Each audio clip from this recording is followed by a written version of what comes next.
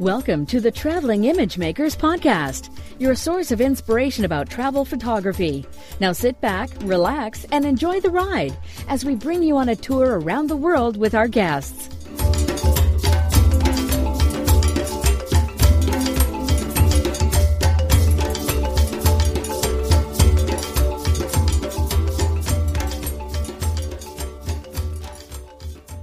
This is episode 51 of the Traveling Image Makers podcast, and I'm your host, Ugo Cei. If you listened to last week's episode 50, I introduced my new co-host for the show. It's teamed travel photographer Ralph Velasco. And starting with this episode, me and Ralph are interviewing together our guest for the week. Our guest for this week is Brian Cruikshank, who will tell us about the importance of having somebody local, some kind of support or fixer when you're traveling to places where the infrastructure is not as developed as we are typically used to, or where language or cultural barriers might get in the way of you getting the shots, the images that you want. So, for example, if you're traveling to a place like Cambodia, that Brian knows very well, you should definitely listen to this episode because it's packed full of useful tips and advice.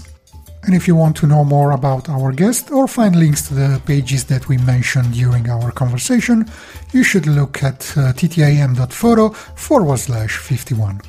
And now let's dive into our conversation with Brian Cruikshank. Enjoy! Hi, this is Ralph Velasco, and you're listening to the Traveling Image Makers. I'm here with my good friends Ugo Cei and Brian Cruikshank, who will be our guest today. Brian, welcome to the show. I'm glad to be here. Thanks, Ralph. Hi, Ugo. Welcome to the show, Brian. And Thank you, Ralph.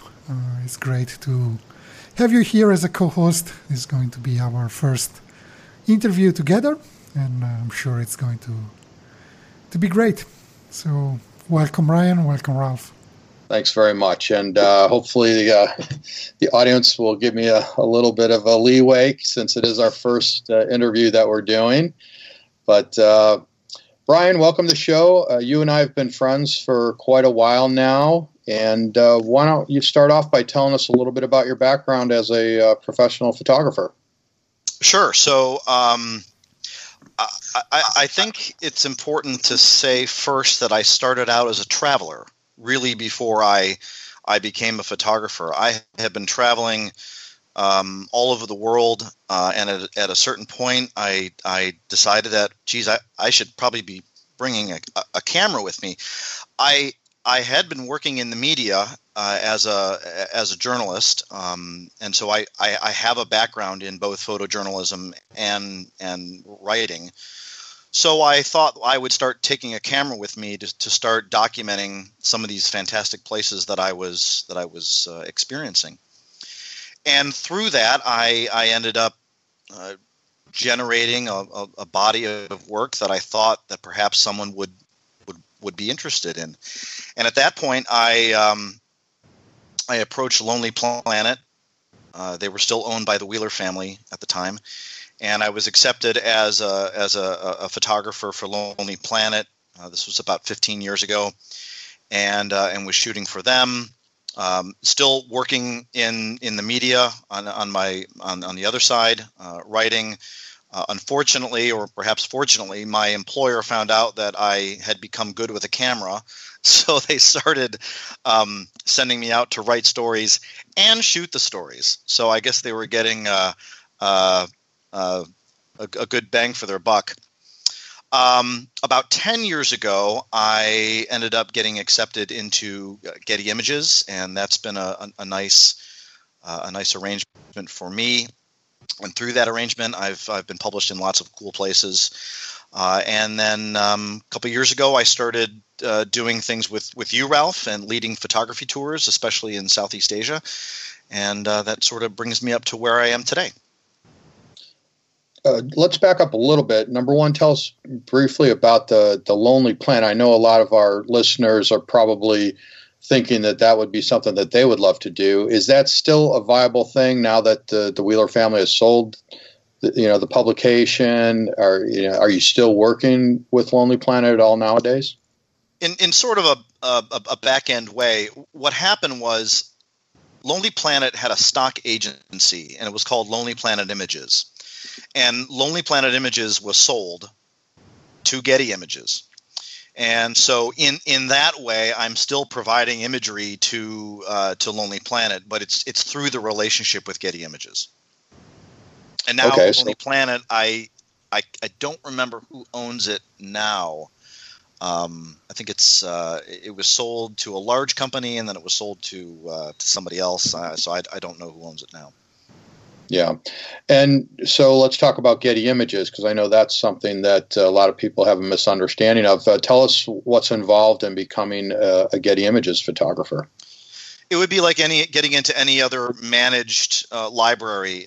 There's an approvals process. You fill out an application, you submit images, and then they usually want to see more images, and they want to see more images, and they want to see more images. They want to make sure that you have a body of work that goes well beyond just a few good images. They want to see consistency.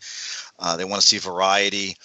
And they want to see technical expertise. And so if you have all of those things, then you can be accepted into the library. It's a managed library, so I really don't have to do much of anything except send my images in, and they put them in the library, and they do all the marketing for me. And hopefully, if everything goes well, I see money come in the form of a royalty check every month. And by the way, images can appear anywhere because Getty has such a broad reach that images can end up really anywhere in the world. A managed library means that I also take care of classification of tagging of images, or is that still a work that you have to do? I do some very, very minor keywording. So for each image, I'm required to put in 5 keywords. And a caption and a location, and that's it. Everything else Getty handles. Cool, because when I was still doing stock photography, it was mostly hold me back from doing more of it was all the work that was required for keywording, essentially. That was too much for me to handle. And it's nice to have somebody else handle that. Good. Brian, when you say that that you had to submit images and then more images, how many images are we talking? It was several hundred. So each time they wanted several hundred more, and they want to make sure that you've got a nice body of work, that you can continue to provide them with more work, right? More great photography. Okay, right. So they're vetting you, and it's not just like some people think you might submit 20 images, but you're talking hundreds of images, so it's a lot of work. Exactly. They want to make sure that there's a body of work and a consistency of work, because they want their photographers to be submitting high quality images on an ongoing basis. Is there a specific set of locations or subjects or styles that is more requested nowadays? We get communications from Getty about trends as far as that goes. I can't tell you specifically what those would be, because Getty covers they cover everything: fashion, sports, politics, travel, everything. So it sort of depends on what the channel is. Overall, I would say that they like seeing people images of people doing things, and in the best of both worlds, they would be model released. They don't have to be, but they would prefer that. Do you typically ask for a model release from your subjects? Well, it's tough. I mean, especially with the kind of international work that I do. If I can, I do, but often it's just not possible. What I'll do to try to make that a little easier is, if I've engaged the services of a guide or a fixer, I'll have them sign a model release, and I'll stick them in my images as the person, because it's just very difficult, especially when you're dealing with great differences in culture and language. People it's just hard to approach people and get them to sign a model release. I mean, they may not even be able to read. I have model releases that are Getty can furnish model releases in just about any language you can think of. But even then, even the concept of a model release is lost on people when you're in places like the third world. Do you know anything about these model release apps that are out? Are they legit? Do you know if they, hold water? Have you heard of them? I don't know. I use the model release that Getty provides me. So yeah. I know that there are apps you can use, and people can sign with their finger right on the screen of your phone. But I haven't had any experience with those. Yeah, I'd heard that they may not really be legit, but I'm not sure about that. But that was the crazy thing is and this is why I'm glad that I'm with Getty. Every country has its own law about image use. So the wording of a model release may work in the United States, but it may not work in France, which has very, very different model release laws. Well, that you talked about using local fixers. How important do you think that is to your photography, to your access to the locals and experiences that you may or may not find on your own? Talk to us about that. Well, I think it's critical. When I travel in a place like Southeast Asia or Sub-Saharan Africa, it can be difficult to know where to go. And even if you know where to go, often you need kind of an intermediary to kind of introduce you into something you're trying to experience. So having a local help you do those things, I think is critical. When we do our tours in Southeast Asia, we always use the best fixtures we can get. They are invaluable in getting our customers to have the kinds of experiences that they've traveled so far to have. Just for the benefit of those like me that are not American or not native English speakers, can you explain exactly what a fixer is? Because I was introduced to the term actually quite recently, and I didn't know, and I had to look it up. And the first result I found on Google was something like peddler of illegal items and stuff like that. So I'm sure that's a different meaning. So you want to explain to those who are not familiar with that? Yeah, we only use those guys sometimes. The definition of a fixer, I guess, is a I'm not sure that there's a very accurate, specific definition because they do so many different things. They're more than an introducer of people. They are more than a translator. They are more than a fixer of problems. They do all of those things. They handle getting you into places. They handle any, how should I say, inconsistencies that may come up with the police that may need to be fixed. They handle interactions with drivers. They manage the porters, all that stuff. They do it all. How do you find a fixer? Is there a fixers association? Is there an Airbnb for fixers? Ralph, you find lots of fixers. You answer that question. Yeah, well, I always work with a local tour operator in the destination, and they either are the fixer or they provide the fixers. But a fixer is just that. It's someone who fixes problems if there are any. Again, they provide translation, cultural knowledge, get us into places that we may never be able to get into as a foreigner or that we would never even know about in the first place. There's different levels of fixers too, because you could just hire a local person as a guide. Most places, most countries have associations where they need to be vetted, they need to be licensed. There are, I'm sure, ways to hire people illegally, but I don't do that. So they get us into places we would never find on our own and provide translation and cultural information that is absolutely essential to scouting a place and bringing a group back. Yeah, awesome information. I mean, Even myself, I wasn't. I was only dimly aware of the importance of having a fixer. So thanks to you both for explaining it. Yeah, and I think that when people travel on their own, I think it can be a lot less expensive than you might think. So it can really make the difference between a good trip and a great trip, even if you just hire someone for a day. Oftentimes what I'll do is hire them the first full day that I'm in a place, and then I'll have that knowledge, that orientation to the place for the rest of my time there.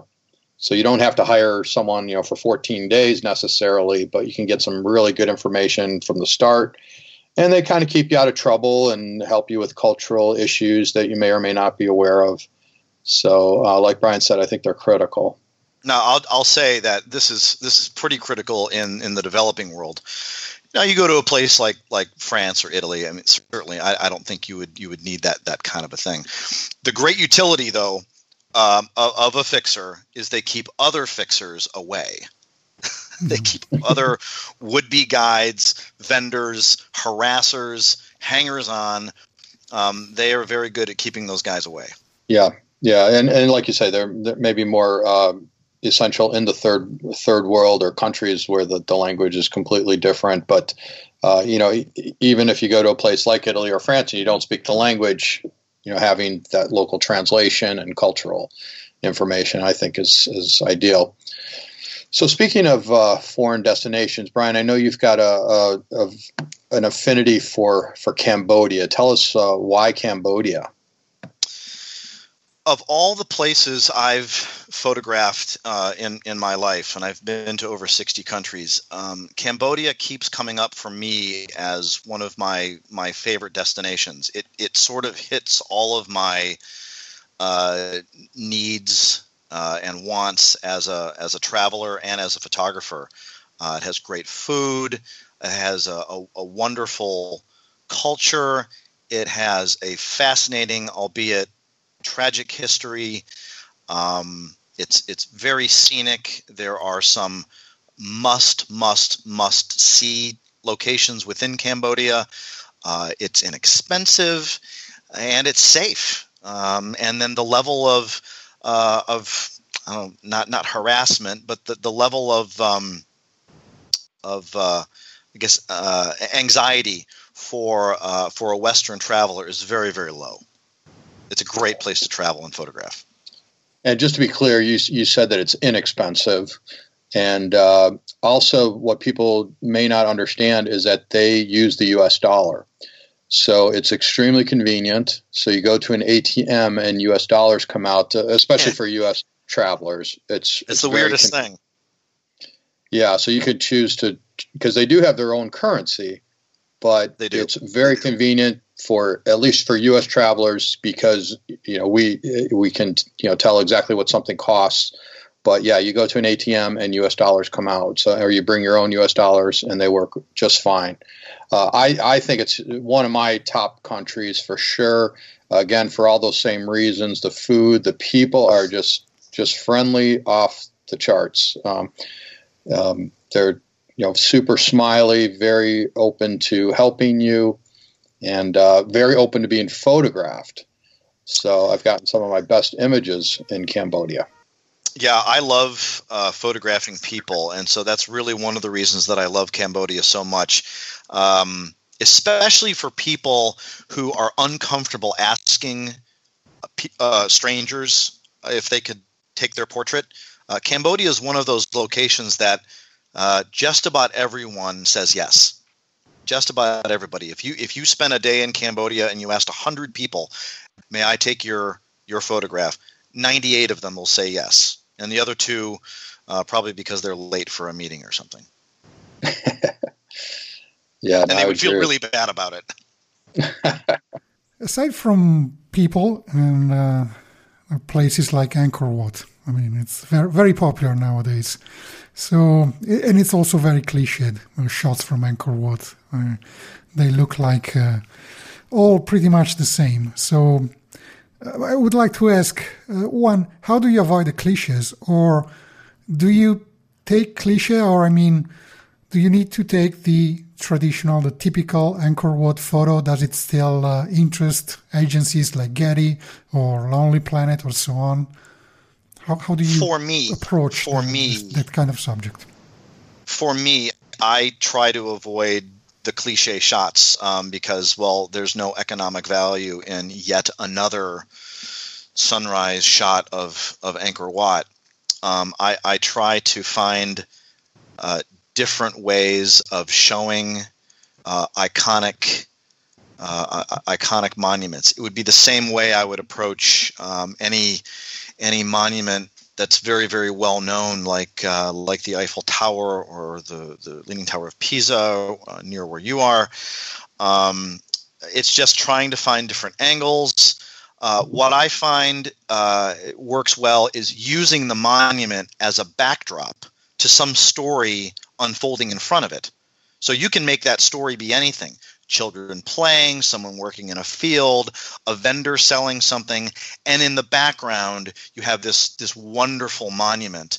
And so I find that that's a useful way of changing up a scene so that the monument is in the background, and so you still can recognize what it is, but the story going on is different. When we lead photography tours, though, to a place like Angkor Wat, our customers want to get that iconic image of Angkor Wat at sunrise. And I totally don't blame them. It's a wonderful must photograph thing to do. So we ensure that that we get our customers in the right place at the right time to make those iconic shots. I think cliches are cliches for a reason. You know, they're popular for a reason. I think I get the postcard shot while I'm standing right there, but I'm always looking for a different way to approach it. Maybe it's a reflection in a puddle or the bumper of a car, or like you say, using it in the background or some non-traditional way. But while you're standing right there, why not get the postcard shot as well? And our clients are looking. Those are the things that they've seen. So I think they look for those in addition to, and our job is to try to help them to, what I call think outside the camera, to try to see things a little bit differently. Yeah, I remember at least a couple of shots of images I've seen of Steve McCurry taken at the Taj Mahal, which is another very, very popular location, and he managed to show it in a different light. I've got this one in front of me with somebody doing something in the water where the water is reflecting the Taj Mahal, or another one with a steam locomotive engine and with the Taj Mahal in the background. I mean, that's probably the way. What you are referring to, trying to find a different subject in the context, in the scene of something that is really recognizable and popular. And I think it's important, too, to understand that, someone like Steve McCurry or even I get a chance to go back to these places over and over again. But you go back to a place 10 or 12 or 15, 20 times, you're going to see it in a lot of different lights with many different subjects, times of day. You've got time to do that. But if you're just in a place for a day or two, chances are it can be difficult to go beyond that postcard shot. But being able to come back over and over again in different weather and lighting conditions, with and without people, etc., is a luxury that not many of us have. Yeah, it's not like every day you find a steam engine passing in front of the Taj Mahal with two people in front of it. Well, maybe Steve McCurry was able to conjure up a steam engine at that precise moment and with that light and so He's on. very good at that. He's very good at seeing the scene. Yeah, you have, I do. Right? I spent 2 weeks with Steve just this past June. He and I and several other photographers spent 2 weeks in Ethiopia.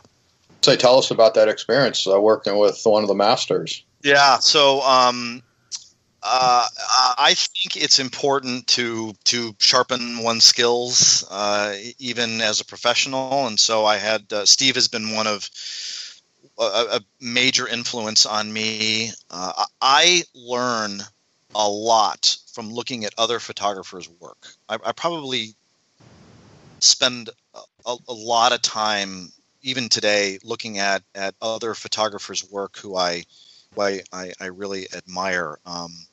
People like Vivian Maier or William Eggleston or Elliot Erwitt or Robert Guano, certainly Henri Cartier-Bresson.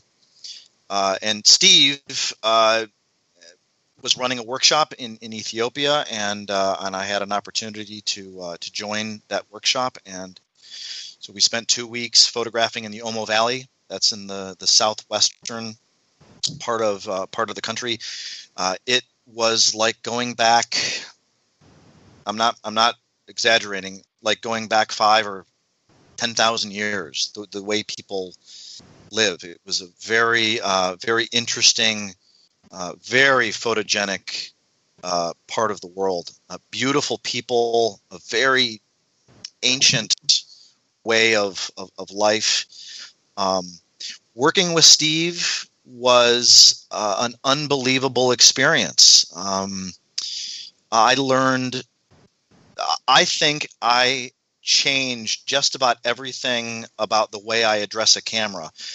And I'm glad that I took this workshop now rather than, say, 10 years ago, because I think 10 years ago I wouldn't have been ready for it. This was not a workshop about how to, use exposure compensation or manually shoot, it was very kind of nuanced kind of stuff.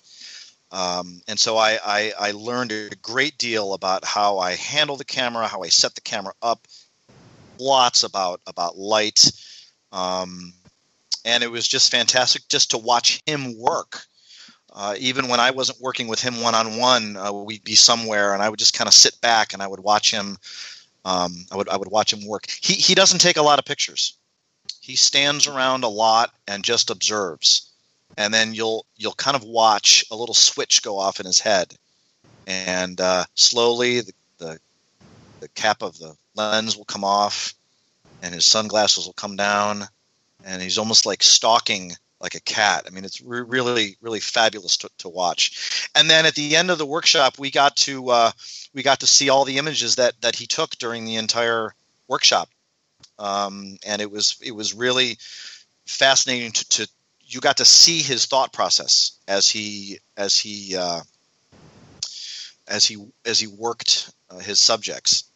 For me, the most difficult part was the image reviews, because every night Steve would want to see the images that we had taken that day, and of course you want your you want that photographer who you idolize so much to love your work, and to show him everything you shot was humbling, but it was those one-on-one interactions where I learned the most, because he didn't hold back.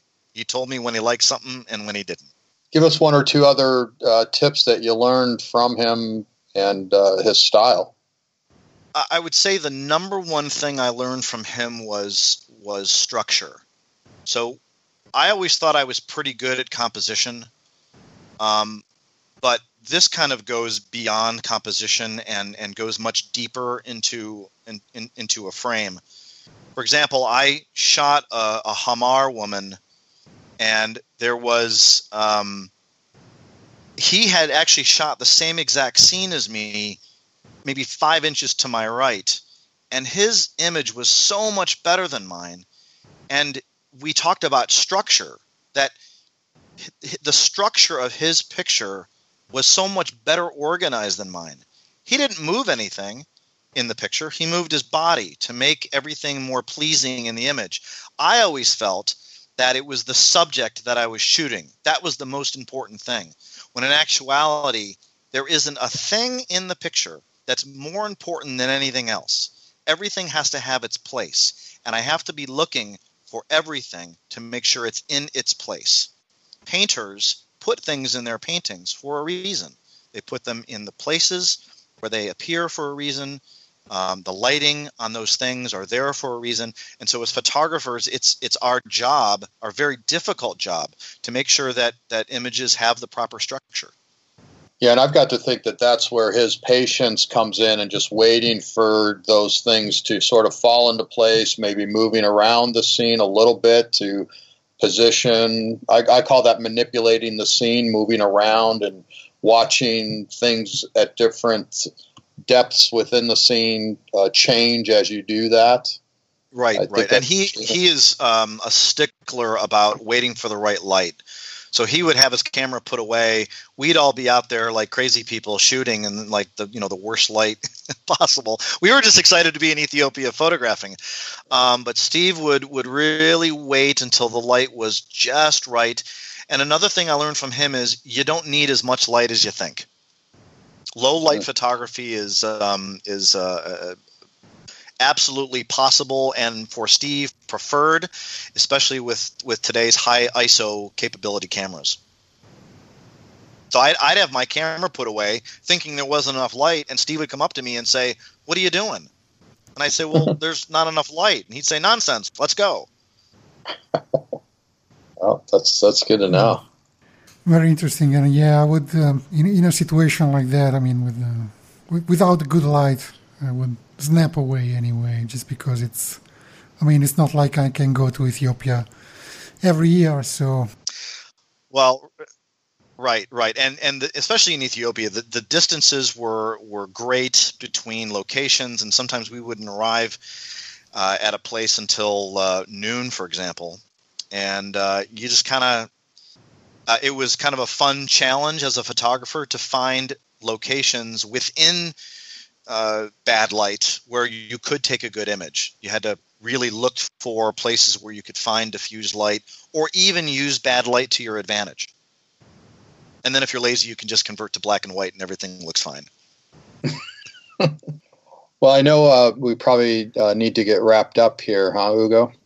Yeah, right. We're at about the half-hour mark, or even a little bit beyond that, but it's great. I mean, it's some great tips and information, and a lot of useful information about those places and about how to get around, how to get the most out of those. So I would like to thank Brian for It's my pleasure. For everything he provided today. Yeah, Brian, do you have any final advice for aspiring travel photographers that you'd like to impart on our audience real quick?